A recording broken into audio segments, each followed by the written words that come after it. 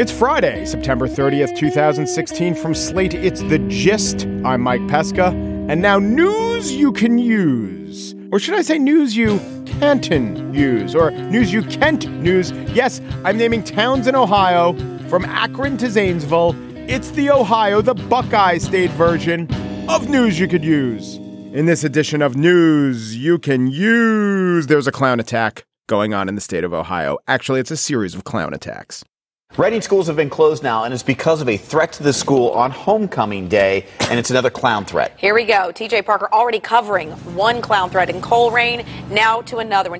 Reading, Ohio. The Reading schools are closed today after a woman reported being attacked by a male dressed as a clown. You know, clowns have genders, right? He wasn't a male dressed as a clown. He was a male clown. Oh, it's not funny. I know it's not funny. You know it's not funny because we're talking about clowns, and clowns aren't funny. They never make you laugh. They're supposed to make you laugh because a couple hundred years ago with Commedia dell'arte, apparently we had different sensibilities. We liked bear baiting back then. Clowns are like limos. Limos are supposed to be classy. They connote class. Word association. Clown, funny, limo, class.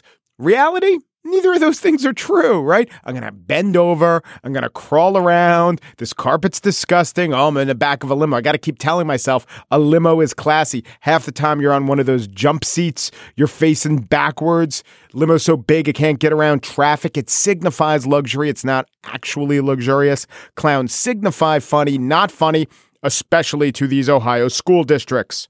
A woman not too far from here was attacked. That woman was on South Terrace Drive. She told us that a man that was dressed in a clown suit had attacked her while she was out smoking on her front porch. She was only able to see his hands. Wow, that must be a really detailed suit. Just by looking at his hands, she could tell he was a clown. I get the big floppy feet. What does he have? Funny hands? Funny gloves? How does this work? Well, that was on one side of the state of Ohio, but all throughout the state, there's a political shakeup going on. Not just the clown menace, but the state's very status as a bellwether. Bellwether, kind of a 1940s way of saying key battleground state, which is a 2000-aughts way of saying swing state. New York Times reports Ohio is suddenly fading in importance this year, like that picture in Back to the Future. Oh, it's an alternative reality. We've got to save Ohio. Actually, it says Hillary Clinton has not been to the state since Labor Day, and her aide said Thursday she would not be back until next week after a month-long absence, effectively acknowledging how difficult they think it will be to defeat Donald Trump. Ohio has not fallen into step with the demographic changes transforming the U.S. It is older, it is whiter, it is less educated than the nation at large. Now, the Wall Street Journal also wrote about Ohio and how weird it is and how well the Republicans are doing there. They had an interesting story about how Senator Rob Portman is providing the coattails and the presidential candidate, Donald Trump, is riding them rather than vice versa. But the Times piece was more like an elegy. Ohio left behind, ignored, quote, it long basked in the presidential spotlight, end quote, but no more. This is definitely the perspective of a non-Ohioan. From inside the state, what being a bellwether or battleground gets you is that every TV ad is a political one. The mailbox is filled with annoying flyers. You can't even answer your house phone. But beyond the annoyances, let's just use logic here. Here's what being a highly contested swing state means. It means a greater percentage of people in your state will not get the presidential candidate of their choice. The closer the vote, the more likely it is that that state's electoral college votes will go to the other guy or the other woman. It is more logical for an average voter to want to live in a safe state because that means if the person really is average and does reflect the average, it means that state's votes are more likely to go to the candidate that the average person wants. So if you're a Republican, you want to live in Wyoming and be ignored. And if you're a Democrat, you want to live in New York and not get campaigned to, because at least your state's votes will go for the person you want. Now, Ohio's status is all excellent news for Miss Ohio 2014, because in our latest Ohio news that you can't use, Miss Ohio, Madison Gesiato, named after the capital city of a different Midwestern state, is endorsing Donald Trump. And why would you care that Miss Ohio 2014 is endorsing Mr. Trump? Well, she makes a fairly compelling case that, get this, Donald Trump never harassed her. Quote, I briefly met Mr. Trump for the first time the night before the Miss USA telecast. As an aspiring entrepreneur, I'd always looked up to Mr. Trump for his business acumen and career success. Mr. Trump was very gracious. Then she loses the contest. Well, she doesn't come in the top 20. Let's just say that. She becomes a conservative, or was a conservative, but she goes to the CPAC conference and he's there. She reports Mr. Trump was a complete gentleman. And she writes, I found Mr. Trump's respectful behavior and sincere interest to be very refreshing. And a little later says he was very respectful, kind, and encouraging. So there you have it. She briefly met him twice and was not sexually harassed. She was not fat shamed. She was not belittled either time, likened to a Muppet. And this is why Madison Gesiato, Miss Ohio 2014, will be endorsing Donald Trump. If you don't want to read the whole column in Washington Times, she's now a conservative columnist who sometimes contributes to Fox News. The headline, Why I'm a Miss USA Competitor Supporting Donald Trump, the too long didn't read version is, because he never called me Miss Piggy. So there you have it. The state fruits the pawpaw. The state juices tomato. The state rock song is Hang On Sloopy. We're talking about Ohio, and this was Ohio news you can use. On the show today, it's an Antentwig for the Spiel. Corrections, Lobstars awarded. But first, a theory of mine pursued. Over the last 20 years, since Slate has been an online entity, some things have changed. We were asked to identify those things.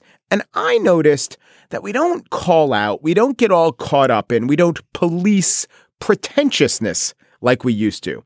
There was a time that using police in a verb that way would have been seen as kind of pretentious. Now it goes on all the time. Pretentiousness hasn't gone away. It's seen more increasingly as not even pretentious. Let us bat this crazy idea around with Simon Doonan.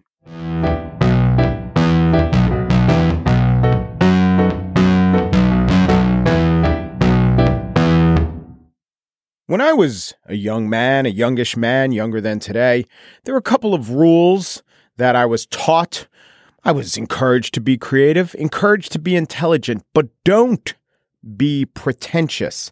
That should be the limitation on those other two traits. It is an affectation. It is off-putting. But these days, I find that is not true. There could be many explanations as to why. In fact, I might be wrong. I'm willing to consider that, but not at great length, because I am joined by Simon Doonan, who is a columnist for Slate. He is the brand ambassador for Barneys. Is that still your title? You're the brand ambassador? Yes, it is my title. And I guess it is a little bit pretentious. Well, it could be seen as pretentious, or it could be seen as having a flair and being descriptive. Maybe I'm always attuned to the pretentious potential of it, because I always tell people, yes, I wear a sash, just like a real ambassador. So I debunk it a bit, which is a British way of avoiding pretension. Now, let me ask you, have you conflated ambassador with Miss Universe contestant? Because I have not seen an ambassador in a sash in many years. Well, I guess the old idea of an ambassador is a portly gentleman with a big sash and some medals pinned to the sash. Breaking champagne against the hull of a ship. Yeah, yes, or taking a telephone call in a restaurant on a big Bakelite phone. So before we even assess if pretentiousness has abated, how do you define it? I think it's very hard to define it, because in the old days, it used to sort of be like a class thing, like Hyacinth Bucket. Do you know that TV show? No. In the 80s in England, there was a very popular show about this woman whose name was Hyacinth Bucket, and she always pronounced it bouquet, and she was clearly lower middle class, aspiring to be upper middle class or aristocratic. The whole shtick was about pretension. So back then, pretension meant, especially in England, it was a class thing. And I guess that was the same in America. Then probably there would be people aspiring to be pilgrims or whatever they were, founding fathers, like my family goes back bloody-blah. To the Mayflower, right. So there was, in the past, it was probably a simpler idea because it was to do with class. In England back then, the people in the middle class were the most anxious people.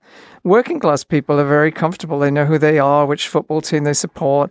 And then upper class people, with their sense of superiority, they were very comfortable too. And it's the middle class that were constantly dithering and trying to establish their foothold. So Hyacinth is that person who's constantly inviting people to her candlelit suppers and talking about what kind of china she uses.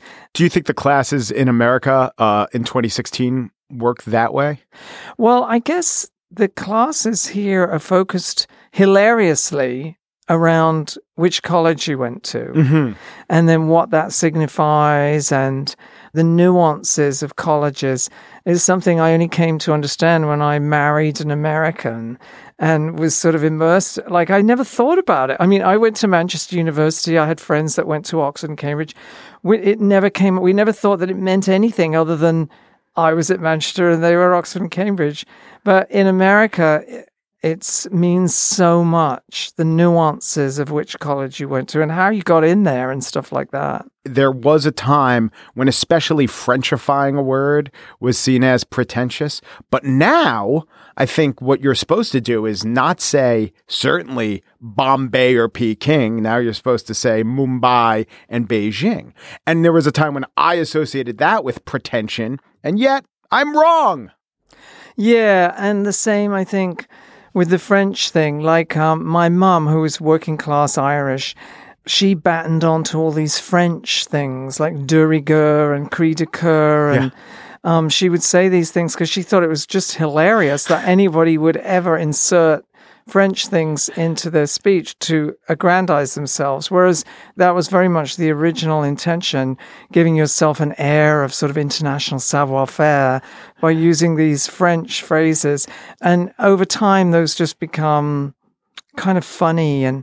But it's how it's done, I think. Like, someone could say something very pretentious about a painting and get all breathy and misty about it. But if they really kind of mean it, it's not pretentious. But if they're doing it in a way they're trying desperately to seem more cultivated than maybe they are, then that seems a bit tragic and desperate and probably falls under the heading of pretension. Well, what about the world of fashion? To me, every time I see a runway show, I'm like, wow, that is nothing I'd wear. And I might think of it as pretentious, but then I have to guard against that instinct and know that somehow this will be translated into the mainstream, taken down, 20, 30, some odd percent. Maybe people like you are part of that. And so there is this mechanism whereby the visionary envisions, then we translate it to the mainstream and it works out well. And no charges of pretentiousness are levied. Well, fashion used to be a very small universe, and it was sort of a privileged world for rich ladies. I'm thinking of, 1950s France or whatever, where it was just this tiny little world. And it was pretentious utterances would come out of that world that were very breathy about you'd be mad to leave the house this season without wearing lavender chiffon, crazy things like that. Everybody who's anybody is. Yeah. Yes. And I think those were sort of seen as very pretentious. But now, in the postmodern era, we see them as being completely hilarious because we don't have that class system now. Anybody can be stylish and groovy. You can buy anything you want at any price at any time of the day or night. So it's become a very democratized world. But back when it was an insular rich lady world, accusations of pretentiousness were coming thick and fast because I guess that was then people saying, I can't have that, and I also hate you for excluding me from that world, so I'm going to make fun of it, which is all completely legit. Once material goods, that's an interesting insight. So when material goods are really unobtainable, then you enforce the idea of pretentiousness. Oh, that's not better, meaning I can't really afford it anyway. So you just say, oh, the only kind of person who would want that is pretentious. Now, I look at the entire whole aisles of Whole Foods are really just a bunch of pretentious collections of food. On the one hand, you could say it's better, but on the other hand, now it's, affordable to most people. Most people can live the kashi, kale, and quinoa lifestyle. I think what that has become about is the emphasis has shifted from being pretentious to virtue signaling. Mm-hmm. Like, I'm a good person because I buy locally harvested kale crackers, that are made by artisans in a heritage factory. All that kind of demented worthiness and virtue signaling has probably displaced the focus on pretentiousness because, I don't know, it's sort of, there's plenty of that to make fun of now in our culture. That isn't about pretension. That's just about virtue signaling. I'm a good person because I'm recycling everything and I'm eating organic this and blah, blah, blah. You've written about how men respond to fashion, and you were writing about an early focus group when the idea of casual Fridays came about, and men were just so scared of getting it wrong. Back then, was part of their fear that they would pick something that was seen as pretentious, and now that men are wearing clothes that fit them a little bit more, does that play into our pretentiousness discussion? I think that men were much more preoccupied with just looking like idiots. Like, no guy wants to look like a dork. No guy wants to look like, just a goofball. Those are basic, very fundamental concerns that every guy has. They might have seen somebody who was very effete in some velvet jacket with a flowery shirt, aka me, and thought, well, he's a bit pretentious. But then that would be a judgment based on visuals, like the metrosexual revolution allowed men to be more interested in what they were and to leave the world of uniforms, suits, shirts, and ties and dress more casually, which comes...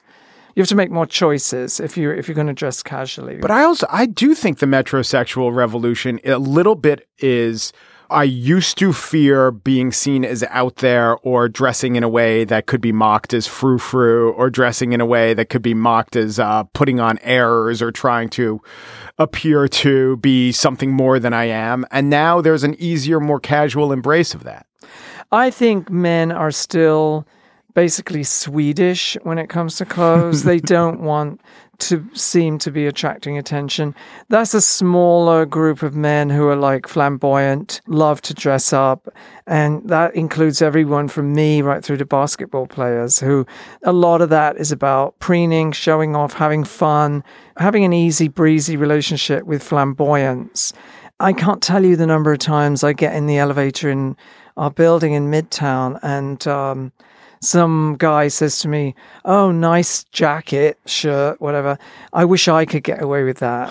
And I want to say to them, the horrible tragedy is that no one would care if you took all your clothes off and poured yellow paint all over your body. In New York City, no one cares. So men are sort of indulging in, for the most part, a self-consciousness that has no rational justification because you could dress like Rip Taylor or Liberace and people would just enjoy it. Yeah. And be lucky if they noticed. I'm going to remember this phrase, a self-consciousness that has no rational justification. That is one of the things I think that enforces the stricture against pretentiousness. But I want to get to something else you said, which is I think a big part of this change that I've been noticing is the embrace, as far as it goes, of gay culture and black culture.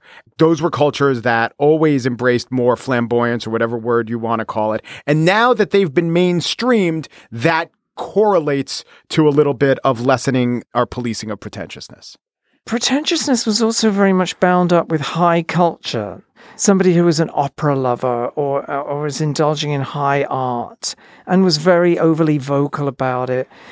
Those people don't seem to exist anymore. It's quite rare to meet somebody under 30 who loves opera or Renaissance painting or those things that were considered high art. And if you indulged in that world, you were at one point considered pretentious. Now people would just be quizzical, I think, about it. So I guess the culture's so fragmented and so diverse that it's very hard to play gotcha with somebody about pretentiousness because it would actually be fun to hear somebody who was just out full on really, really, really old school pretentious. It would probably be hilarious. Sometimes I hear interviews with people who are involved in aesthetic pursuits. And there was a time when if there was a guy who was doing that who wasn't gay, he'd always make that point that he wasn't gay, or if he was, perhaps he'd try to hide it. And now it's fine. It's game on. And therefore, I think we're just allowed for a freer discussion. I would say so. Like being pretentious and being a culture vulture was probably very enmeshed with the idea of being gay, definitely. So you're right, as that became less of a, minefield. But if somebody said, oh, I went to see the ballet russe and Pavlova was just sensational with her jetés, that would be sort of in the old days considered, wow, yeah, it's a bit pretentious. But now it would just be like, oh my God, how hilarious. You should talk to that guy. Now, an interesting niche. Yeah. Sit next to me. What's your Twitter feed? Exactly. Yeah. I agree. All right. Where do you see this going, by the way? Well, the culture only seems to be getting more and more chaotic. And the old divisions between what was cool, what was not cool, what was alternative, what's not alternative, and what's pretentious and what's not pretentious. I think those old boundaries have disintegrated and made for a very chaotic, mashed up place. But at least it's interesting. Yeah. People like you are constantly trying to figure it out and put some kind of framework on it. But it seems like it's just sort of Sodom and Gomorrah, Simon Doonan, thank you very much, Simon. Thank you.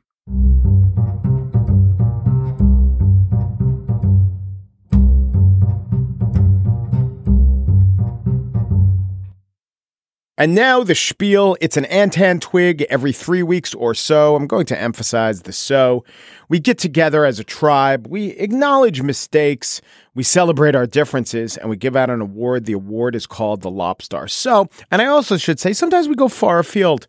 I was at a party for Slate's 20th birthday, and Salman Rushdie was there. And I didn't get to talk to him, but something better happened. New York Magazine talked to him. And in that conversation, he said, quote, I have abandoned Twitter. I had 1.2 million people on Twitter, and 2 months ago, I woke up and I said, I don't want to do this. I just don't want to do this. I stopped. I deleted the app. I've come around to the Franzen position that it's a noise you don't want in your head. That Salman Rushdie is always going into hiding, isn't he? Actually, you'd come to the exact opposite conclusion, that here's a guy who is generally not cowed by a fatwa from the Ayatollah, yet when at Underpants 78 tells him to get a life, he gets all jelly-kneed. I don't know about Salman Rushdie, but I have some counter evidence. It all started from a conversation I was having with my son, Emmett, and as conversations sometimes go, when you're discussing with someone in Emmett's demographic, animals come up. You start talking about animals, things you may have seen at a zoo or on YouTube. And I said, you know about spider monkeys, right? He said, yeah, but there is no monkey spider. And you know about tiger sharks. Oh, he knows about tiger sharks, but there's no shark tiger. I said, I wonder if there are any animals where the adjective noun works in both directions.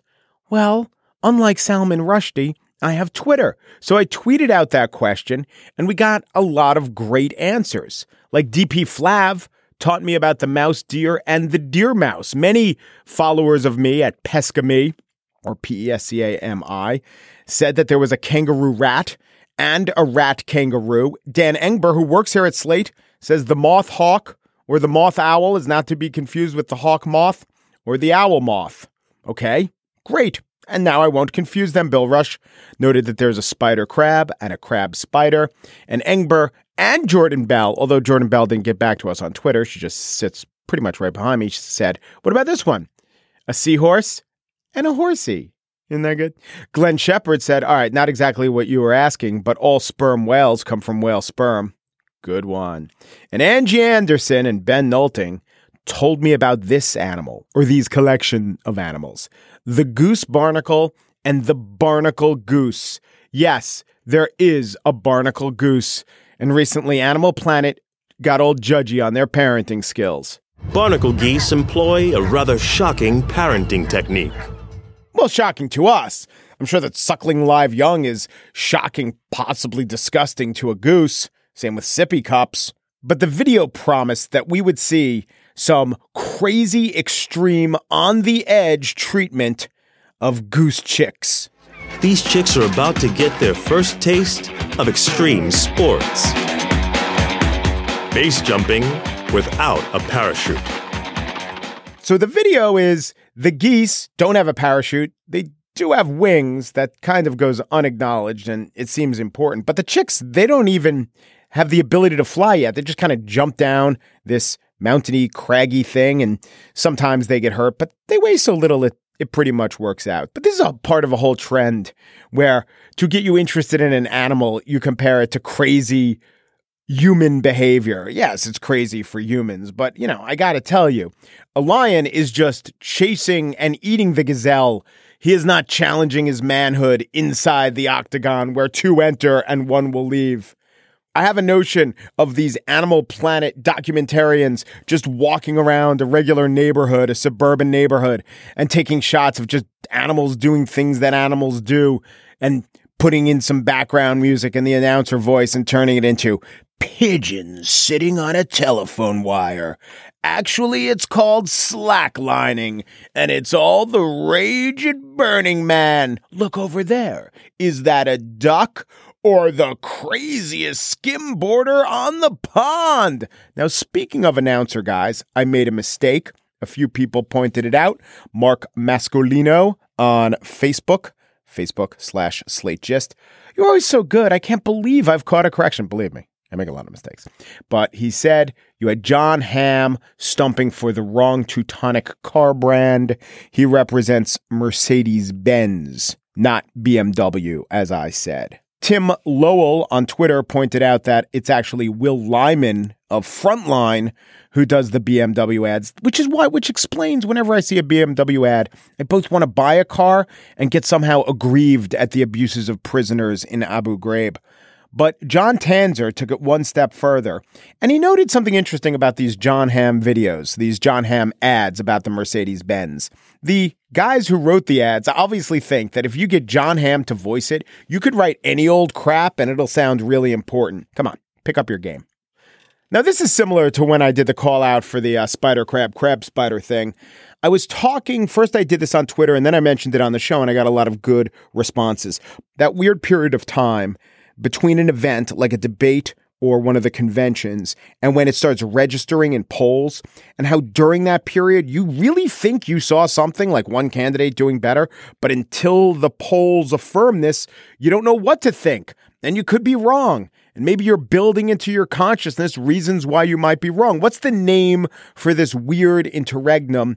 And I've got to give it, and I'm going to name this guy the runner-up Lobstar of the Antentwig for the perfect word, David Marcellus Polimbo. It is the Polimbo period, and I'm going to use this word, and I encourage you to do so.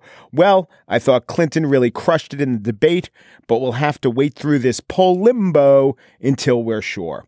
But the real Lobstar of the Antentwig is Ms. Eve Tolpa, who writes to me, quote, I have scenes from Billy Joel Boulevard as my ringtone. I made it as a New Year's gift to myself this past January. Great time for a New Year's gift, as is Rosh Hashanah coming up. And I was like, what is she talking about? I don't know what this song is. And a year ago, 2 years ago, I was talking about a stretch of road in Nassau County. And I sang, oh, did I sing horribly? And to think that someone took my singing and made it into a ringtone. I mean, I guess she's incentivized to quickly answer that phone. I might use it as an alarm rather than a ringtone, but I've got to give it to you, Eve Tolpa. A strange audio choice, but a definite winner. You are the Lobstar of this Antentwig.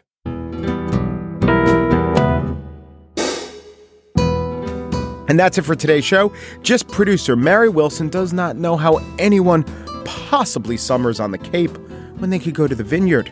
Just producer Chris Berube announced that lips that touch non-grass-fed beef will never touch his. Steve Lichtai, executive producer of Slate Podcast, turns on his heel, points a craggy finger at Chris Berube and shouts, J'accuse! I saw you kissing a cow on the meadow by the pale moonlight. Andy Bowers, chief content officer of the Panoply Network, only listens to vinyl, and not even records, just the fabric. The Gist. We prefer the Three Musketeers in the original French. Oh, not the novel, the candy bar. Anything with nougat must be enjoyed in the shadow of the Arc de Triomphe. Oomperu, deperu, duperu. And thanks for listening.